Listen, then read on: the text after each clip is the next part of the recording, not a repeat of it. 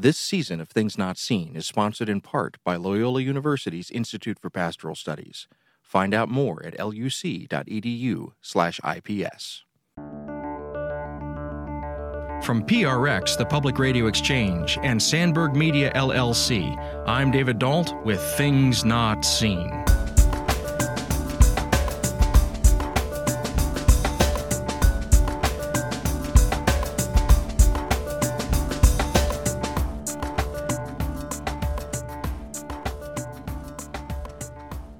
On today's show, we look into the traumatic roots of gang violence with Father Gregory Boyle, founder of Homeboy Industries in Los Angeles, California, the largest gang rehabilitation program in the world. Stay tuned.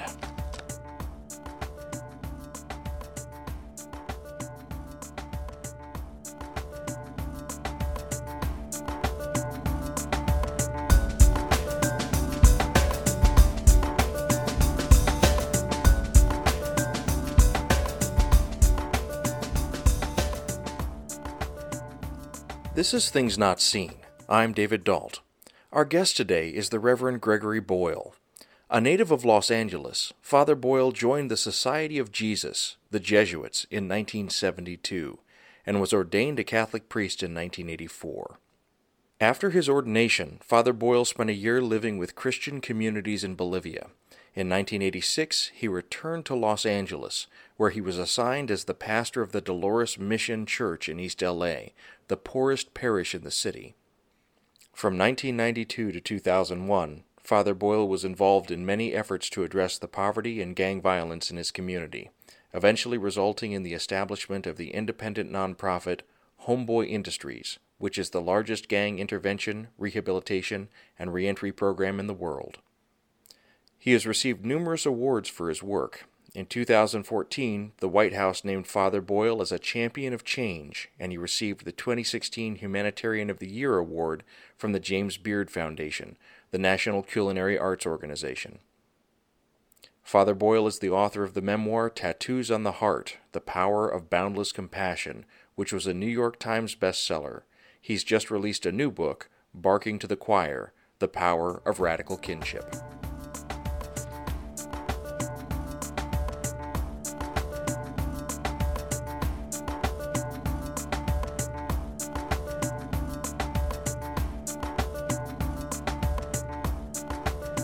Father Gregory Boyle, welcome to Things Not Seen. It's good to be with you.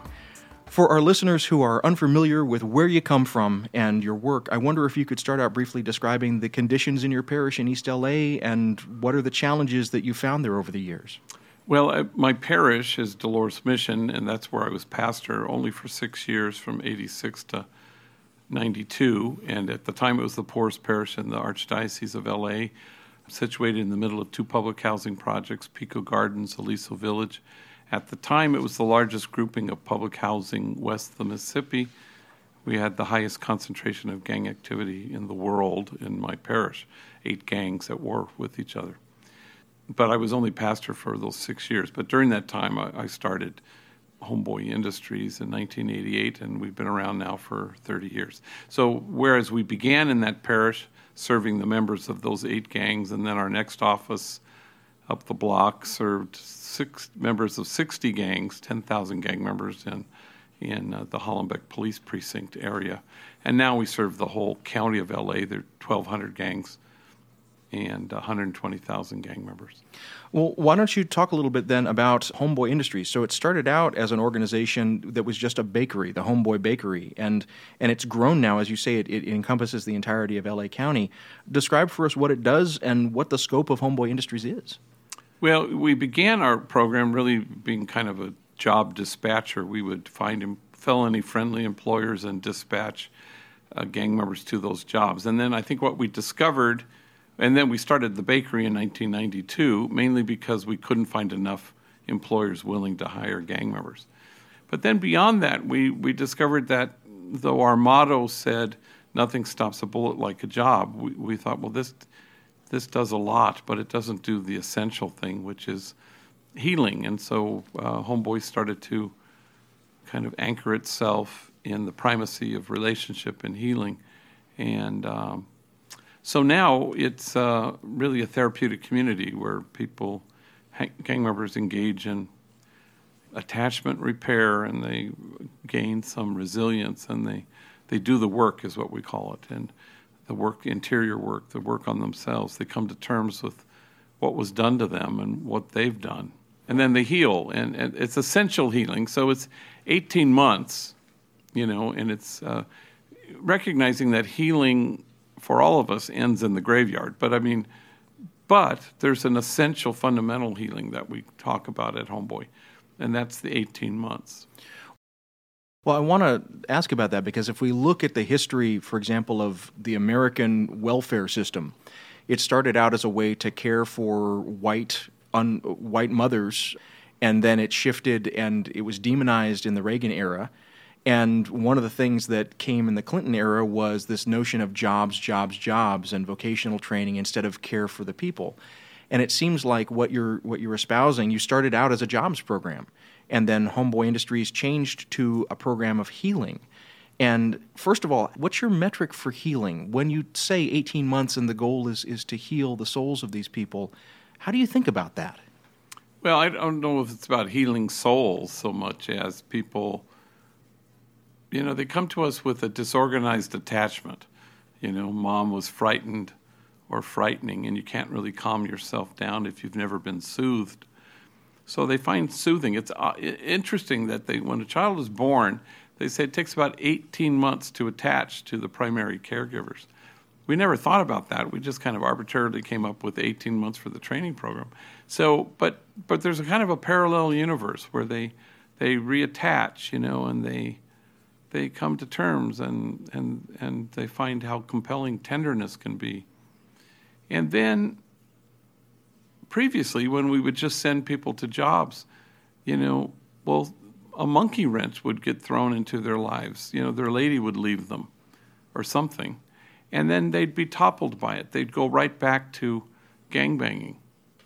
But now the world can throw at them what it will, and they're not toppled by it. That's the big difference. So it doesn't mean that healing is over, but they know the truth of who they are, that they're exactly what God had in mind when God made them.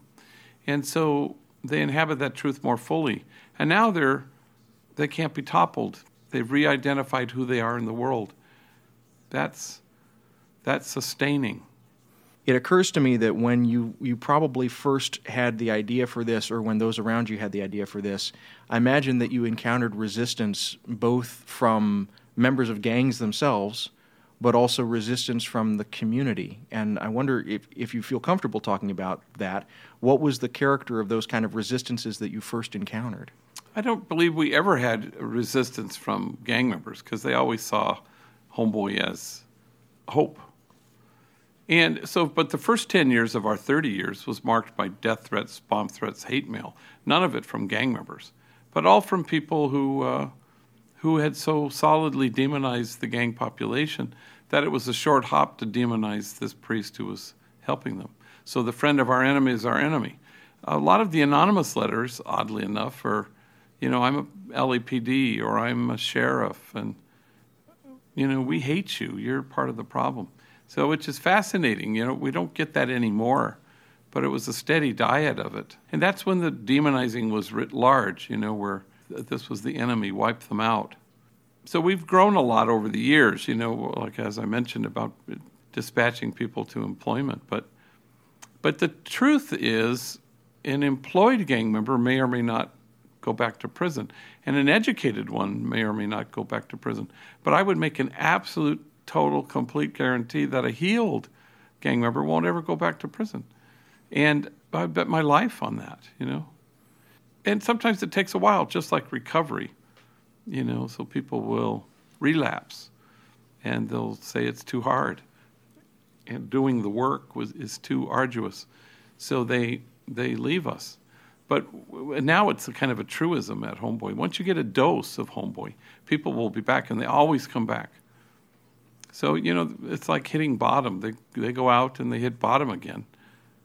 But then they'll always come back and say, will you welcome me back? And absolutely. And so it sounds like the resistance that you got was from some people who were kind of dedicated to what we might call a law and order mindset. They saw a problem and a solution that involved incarceration and maybe physical force against these gangs. Is that a fair characterization? Yeah, I mean, but demonizing is always untruth, and so you can take that to the bank, you know. And so having enemies and anything that draws the line between us and them, it's artificial, it's delusional. But it was kind of, that's how we handled things. You know, in L.A. we had the chief of police then was Daryl Gates, and it was, Operation Hammer, and it was round them up and lock them up. But that was true, across the country. But you don't really hear law and order stuff. I mean, maybe we're starting to hear it again, but it was many, many presidential debates ago. Last one was probably the first George Bush and Michael Dukakis when they talked about law and order. But then they stopped doing it because people started to say, well, I'd rather be smart on crime than tough. And so politicians abandoned that approach because the people got ahead of them. Do you think that it was also maybe the success? I mean, Homeboy Industries has expanded, and certainly you have had a 30-year success rate. Do you think that also worked to change the perception of these law and order thinkers, or do you think that it was something else? Yeah, I think it did in Los Angeles. I can only speak for Los Angeles, but yeah, I mean, it's pervasive. There are 120,000 gang members, and in L.A. County, I don't think there would be a single one who didn't know who we are, where we are, and what we do. Now, whether they come there, that's a different story. But it takes what it takes, But there's never been hostility from gang members towards Homeboy. If you're just joining us, this is Things Not Seen. I'm David Dalt. We're speaking today with Father Gregory Boyle, founder of Homeboy Industries, which is the largest gang intervention, rehabilitation, and reentry program in the world. We're discussing his new book, Barking to the Choir, The Power of Radical Kinship. We'll be back in a moment. Looking for signs of hope in the Chicagoland education scene? Bright Promise Fund for Urban Christian Education serves 15 schools in Chicago and nearby suburbs with scholarship funding for students and families in search of quality, faith-based educational options. Visit brightpromisefund.org to learn more about schools where students flourish. Good schools make for good neighborhoods. brightpromisefund.org. That's brightpromisefund.org. This is Things Not Seen. I'm David Dalt. We're speaking today with Father Gregory Boyle, founder of Homeboy Industries, which is the largest gang intervention, rehabilitation, and reentry program in the world. We're discussing his new book, Barking to the Choir, The Power of Radical Kinship. In your book, Barking to the Choir, you talk about the recovery process of some of these hardened gang members. At one point, you talk about a guy named Speedy, and you talk about how he became a Christian. And the description that you made of that really stuck with me. You say, and I think someone was describing to you how Speedy became a Christian, and you said he's got a stranglehold on him. And at first when I was reading it, I thought, well, Jesus has a stranglehold on Speedy. But what instead the person was saying was, no, Speedy had a stranglehold on Jesus. You turn that in the characterization of it to begin to talk about that in terms of addiction and sort of trading one addiction for another. But I wonder if you could expand on what you meant by that. Well, I had asked this woman, and I had changed all the names. It was somebody else. And I said, well, how he's doing? She goes, well, he found Jesus, and now he's got him in a headlock, and Jesus is turning blue, poor thing, she says, which really cracked me up. And that's what it was. Again, that's not healing. I'm a big Jesus fan, but that's not healing. It's not even substituting one addiction for another. Jesus would just sort of shake his head at that and say, that's not healing. Let's roll up our sleeves. Let's talk about what happened to you. Let's talk about where this came from. Let's talk about trauma and damage. And if you don't transform your pain, you're just going to keep transmitting it. And so that's what needs to happen. That's the work. The work isn't how can I embrace Jesus more. Jesus doesn't have much interest in that. He really wants people to heal. And so that was it's actually a shallow response. It's an avoidance tactic to quote the Bible and to have Jesus in a headlock and Jesus turn blue on us, rather than take a good hard look. So the homies who run the place, the older guys now who've been through the program many times, some of them were relapsers who came back and now they run the place. They'll see people, homies, get taken to that place. Okay, right now you you threw down with that guy in the parking lot because he took you to that place. And that just means you haven't been doing the work. Well, that's the hope. The hope is to get to a place where the folks do the work, where they excavate the pain and the wounds, and then they become friends with their wounds. You don't want to be a stranger to yourself. When you use that phrase, they took you to that place, characterize for our listeners what that means. What do you mean when you use that phrase? It's like, if suddenly somebody's mad-dogging somebody, or he looked at me sideways, or they start fighting, or they get into a verbal kind of thing, I said to him, I said, "Why did you fight with him?" "It wasn't a fight. It was an altercation," he said. "Oh, well, thank you for clarifying that." But so that's the notion, and so the person who has done the work isn't taken to that place of anger and rage and disrespect. And they know who they are, so they can't be taken to that place. The way that I would use that in my recovery language is that they were triggered somehow. And one of the things that you talk about again and again in the book and when you speak is how these triggers get laid very early in the people that you deal with. But I think that we could characterize it to say that people up and down the social strata have triggers buried in them and have had mistreatment. It's just most evident with some of the populations that you're working with. Would you feel like that's a fair characterization? Yeah, triggers are going to happen all the time. You have no control over triggers. You only have control over allowing yourself to be triggered or allowing yourself to be taken to that place of rage and resentment and violence. But the triggering is going to happen all the time. Then you try to find, how in the face of it, how do you maintain your equilibrium and keep yourself from taking water, It seems to me like a lot of the work that you are doing at Homeboy Industries, even though it started out as a kind of job placement program, and you said this very much in our first segment, that it's shifted now to the notion of healing and recovery. And it strikes me that there's no magic wand that you can wave to just heal somebody. It takes a certain amount of commitment and effort. And for our listeners who may be intrigued by this, I'm wondering if you could start to line out for us the process of creating the space for that healing. Well, I think there is something kind of magic, actually. I mean, the secret sauce is a community of tenderness. So I go across the country and you hear, folks are reaching out and trying to extend services to this population. And everybody has the same menu of services. But sometimes they're delivered in such a way like they're the DMV, you need anger management, go to window 43, But we deliver all those services too. We have the same menu of anger management and classes and therapy. It's all the things you would suspect. But the difference is, the secret sauce is this place of a community of tenderness, because the community is everything. Community will trump everything. Community will trump gang. Community will trump their chronic toxic stress. Community will trump their trauma. And so that's the thing that the homies always talk about that and people who visit talk about it. Where they walk in, they go, "Wow, I don't know what this is. What is this?" You can feel it, you can see it, it's palpable. Well, that's the secret sauce that they're feeling, they're experiencing. It's this palpable sense of tenderness, and it's a place where people are feeling cherished. Yeah, those services are being delivered, but the problem in society is that the outsider view often drives the inside of our policy. So outsiders go, "Oh, I know what they need. They need anger management. Okay, check that box." And they need parenting because they just don't know.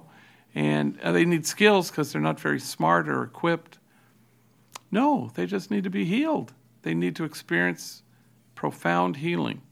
And that can only happen in a community of tenderness, where relationships are the primary source of that healing.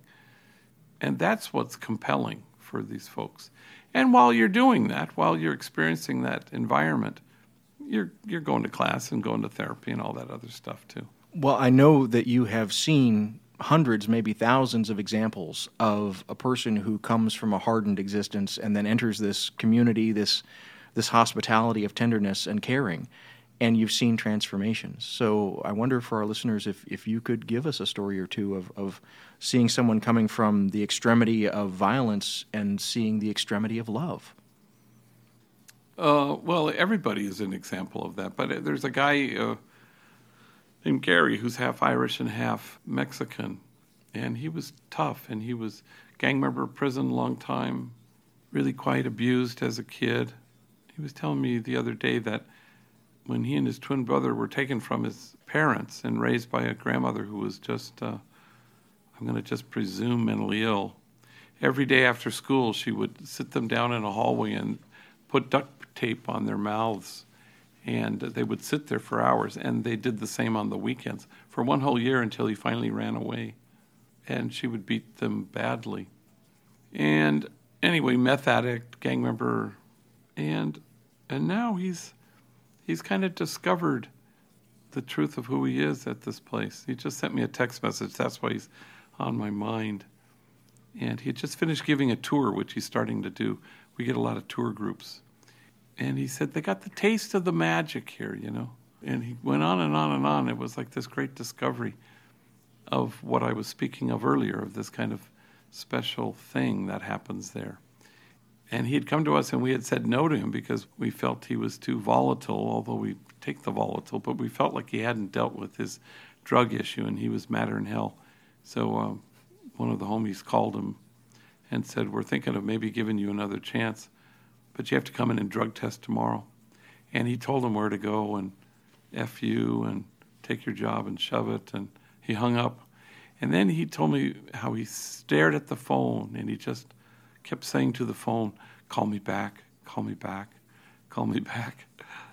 And 15 minutes later, the homie who works at our place, Fabian, called him back and said, let's try this again. But it was his deepest longing was to actually find this truth of himself, though he hung up on it initially. And now it's kind of hard to imagine him. He's just, he's this new person. Well, at several points in the book, you talk about post-traumatic stress disorder. And you say, in fact, at one point in the book that in Los Angeles County, in the high poverty areas, 1 in 3 youth suffer from post-traumatic stress disorder. First of all, when we use this phrase, post-traumatic stress disorder, what are we talking about? Well, every homie and homegirl who walks through our doors comes with a kind of burdened by a history of unspeakable things that have been done to them. Torture and terror and abuse of every imaginable kind. That stuff's hard to look at.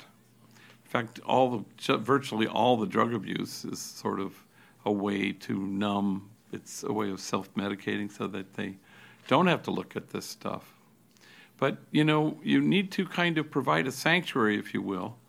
And that's what Homeboy is. That's what the community of tenderness is. And then pretty soon these folks with their chronic toxic stress that they wear like a backpack, well, they're able to take it off and find relief. And they don't have to live in survivor brain anymore. And then in that sanctuary, suddenly they start to become the sanctuary that they sought there. And then they go home and they provide that sanctuary to their kids, and suddenly you've broken a cycle. And so this is true of homeless population as it is of gang member. You know, if people are living in survivor brain, there's not a thing you can do. You know, it's part of the reasons why, and I'm not totally versed on this, but it's the housing first kind of movement, you know, where let's give them a house first. And the idea there is to remove this notion of survivor brain, as opposed to prove yourself that you are worthy of this apartment, and then we will give it to you. It doesn't work. Unless they can find relief and security and safety and a sanctuary, then it's never going to work. So that's kind of the principle, too, at Homeboy. If you're just joining us, this is Things Not Seen. I'm David Dalt, and we're speaking today with Father Gregory Boyle. He's founder of Homeboy Industries, which is the largest gang intervention, rehabilitation, and reentry program in the world.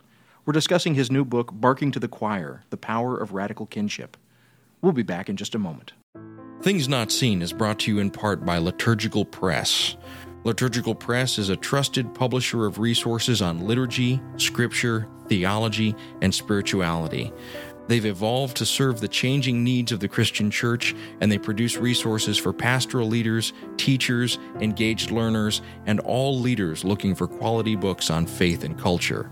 Lit Press books are available at your favorite book retailer and online at litpress.org. That's litpress.org.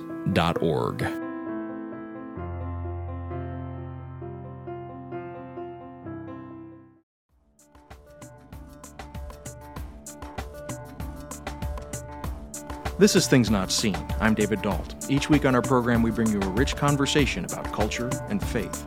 We're speaking today with Father Gregory Boyle, founder of Homeboy Industries in Los Angeles, which is the largest gang intervention, rehabilitation, and reentry program in the world. We're discussing his new book, Barking to the Choir, The Power of Radical Kinship. Well, it occurs to me that after so many years in East LA, 30 years working with these populations, it's entirely possible that you've been exposed to some trauma yourself. You've seen people die. You may have seen violence up close. Do you feel that you're also on a journey of recovery with regard to these traumas, or have you managed to somehow stay apart from them? I imagine I know the answer, but No, I mean, again, healing ends in the graveyard, so I suspect that's when it'll end for me. But I'm definitely traumatized, especially, during the decade of death, 88 to 98, and shootings morning, noon, and night. From my perch in my office now, which is all glass, I can see out. Don't run, homies will run, and I get up out of my desk and I call them over. Do me a favor, don't ever run in here. Because I know I'm being triggered by somebody running. What's happening? Is there a shooting? Is somebody fighting? And we're all like that in my office. So we can be in a meeting with me and homies. A loud noise, a quick movement. We're always telling people, it's a little bit like a public swimming pool. Don't run, because it triggers us. Because we all remember the days when you had to hunker down behind a parked car so you didn't get shot. So, I don't do New Year's Eve, but I'm in bed early. But I'll tell you, at midnight I woke up and my heart was in my throat, because in my community where I live, people are shooting, and it just brought back all those times. I was kind of surprised by it. What that reminds me of is, my children, who are now 8 and 6, they have learned that when they stand behind me, they need to say, "Papa, I'm behind you." And there's just things that can be dangerous, for me, if I get startled suddenly and those kinds of things. So. Mm-hmm. I wonder sometimes how that affects my children, the fact that I'm open and honest about the places where I'm broken. I hope that growing up with my parents, they never showed me their brokenness. And I never saw their flaws. I saw their flaws all the time, but they never admitted their flaws. And I wonder sometimes if I over-admit my flaws, but I hope that my children are getting some kind of lesson about what it means for an adult to try and live in the world when they're in pain. And for me, reading your book, Barking to the Choir, and reading your earlier book, Tattoos on the Heart, you are so full of these kinds of stories. And so I just want to say, first of all, I appreciate you trusting me by telling me a little bit about how this has affected you. Mm-hmm. And thank you for that. Oh, sure. When you are speaking to crowds of middle-class or upper-class white people, which I imagine since you speak 200 days a year or more, you probably speak to a lot of rooms like that. How do you help to get these crowds to see the reality of what you have seen yourself? Is it easy to build that bridge, or is it difficult to build that bridge with crowds who are privileged? I think it's easier now, because people, you have to tell stories. If you don't tell stories, if you're not making them laugh, they're not listening. But if you tell stories, people are right there with you. Every once in a while, in between stories, you slip in content and poetry and a kind of a thought. But don't dwell there, because you got to get to the story again fast. Otherwise, you lose them. And so, I've sort of learned that over the years. But people like stories. People connect to stories. And Buddhists will talk about Buddha nature. Everybody's got Buddha nature, which is the same way of saying we're created in the image and likeness of God. That's who we are. And we're all born wanting the same things: joy, happiness, peace. That's what we all want. Everybody. Even folks who have done horrific things. They were all born wanting the same thing. Something happened. Terrible things happened to them. So, You want people to connect to the fact that we're all the same. We all have Buddha nature. We all have God right in us, and nobody's waiting for us to become good. That's the truth of who we are. So you want to be able to just, what's getting in the way of you seeing your thorough, unstoppable, unshakable goodness? What's keeping you from seeing that? That's the truth. You don't have to rise to it. You don't have to one day arrive at it or become it. That's who you are. I've heard you say at one point that you've never met an evil person. For those that see the work that you do, they must be incredulous to hear you say that. How do you speak to people who can't understand the fact that you haven't yet met a person who's evil? And first of all, am I characterizing that statement correctly? Yeah. I mean, I testify in death penalty cases as a gang expert during the sentencing phase, and all the prosecution wants you to say is you believe in evil. You believe that people can be evil. But, I've done this 50 times probably, and you look at the defendant, some of them I've known, most of them I don't. But you can go, wow, and then you read their files, and you go, oh my God, unspeakable things were done to this kid. And kids shouldn't have to endure what every single person who sat there, and facing the death penalty, every single one, no exceptions, never been an exception. Or the depth of extraordinary mental illness. So nobody wants to hear that, because then if somebody's mentally ill, what do you have to feel? You have to feel compassion. Well, nobody wants to hear that. They just sentenced a guy to die in L.A. who beat his stepson, who was 8 years old, because he suspected he was gay. Beat him, tortured him, beat him to death. And then again, the jury, of course, they very quickly, we provided justice for Gabriel, who was the kid who was killed. And there's a special place in hell reserved for the guy who did this. And what kind of human being doesn't have the soul and the heart? Well, what are you talking about? This is an extraordinarily damaged human being who's beyond your ability to understand the mental illness. And if you say mental illness in a death penalty hearing, they freak out. Everybody freaks out because they don't want this person to be mentally ill. They want him to be evil so that we can strike the distance between us and them, and then we can execute him. And then they'll throw the egregious act in your face again. And you can't call that evil? I said, I can call that terrible, but I can't call it evil, because evil is, if you designate it as evil, you're just lazy. You're not digging deep enough.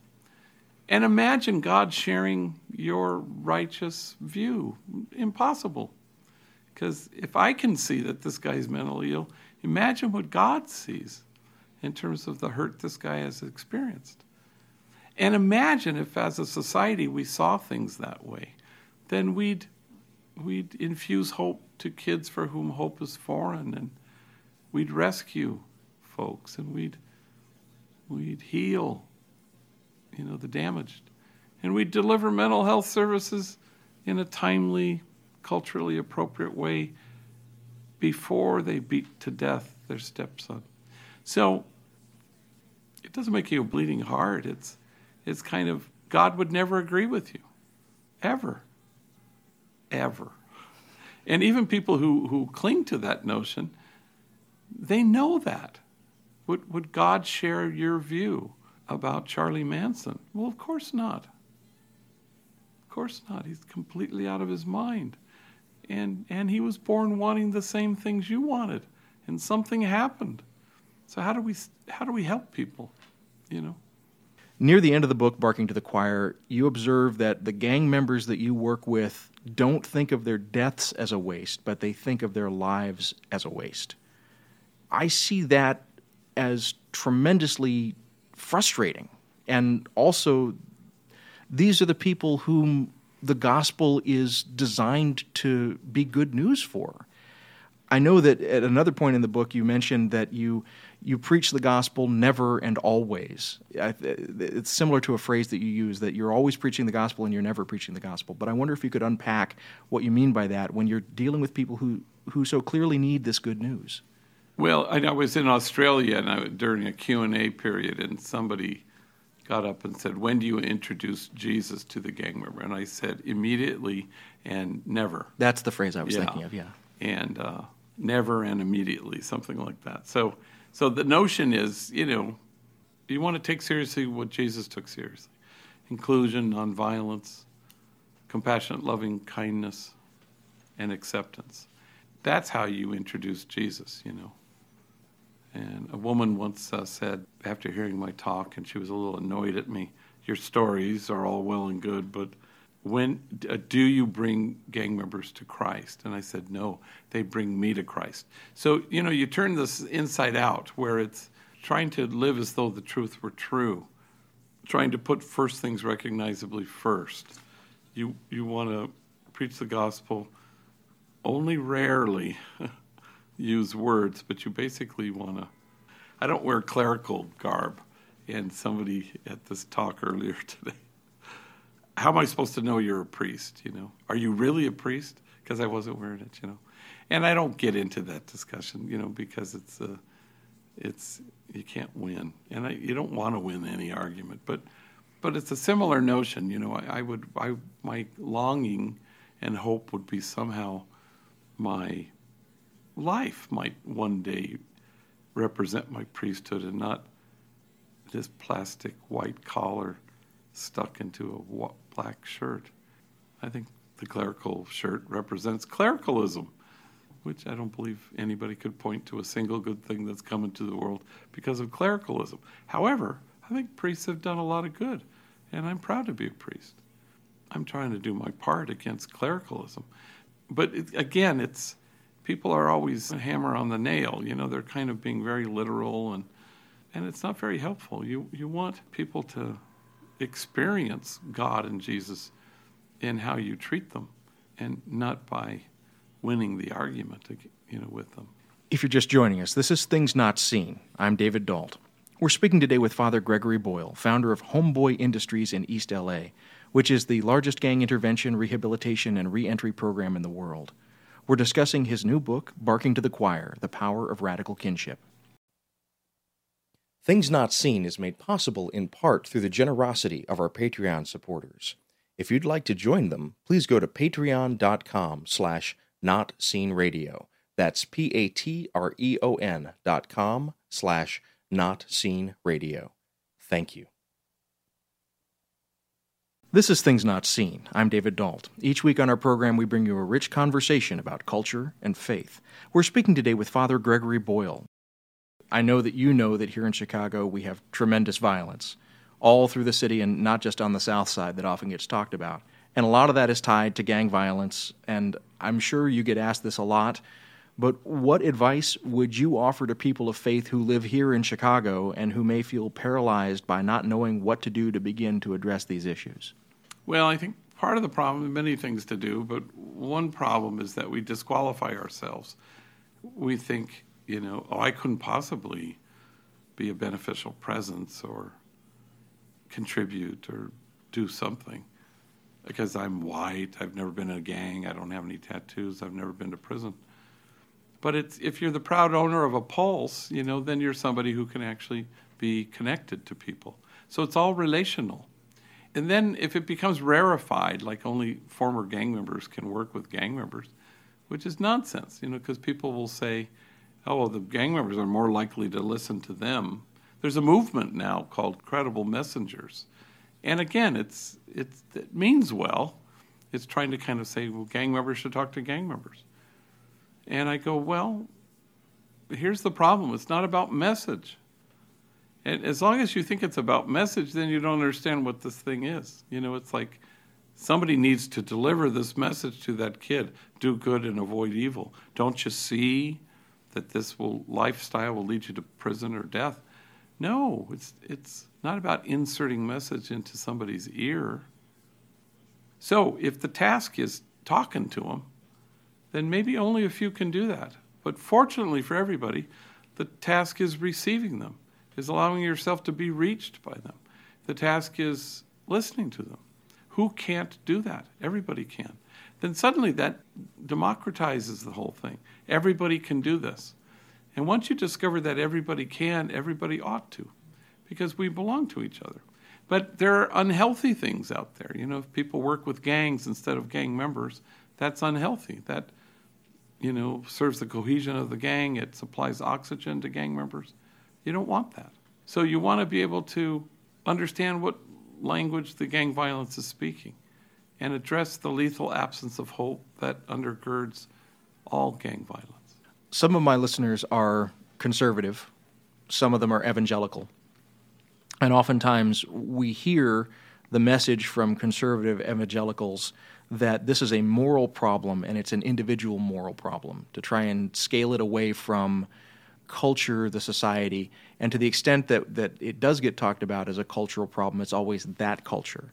And so I've heard you say in several points in this conversation that it's that distancing when we say those people over there are the problem, that we really have the difficulty.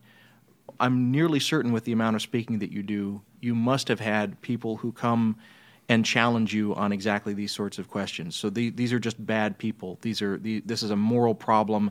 If these people would simply make better choices. First of all, am I characterizing it correctly that you do get challenged by that? And if you do, how do you respond? Well, I always say not all choices are created equal. So I grew up in the gang capital of the world, Los Angeles, California. But I won all these lotteries, you know, the parent lottery, the sibling lottery, the educational opportunity lottery, the jobs every year, every summer lottery, the neighborhood lottery, the zip code lottery. I just won every single mental health lottery. I won all those lotteries. So how absurd to kind of say, I chose not to be in a gang, you know, crazy. Because there was no chance that I wouldn't have known how to find a gang if you sent me on a scavenger hunt. But I'd stand in awe at what the treacherous waters that kids have to navigate in the community where I currently live.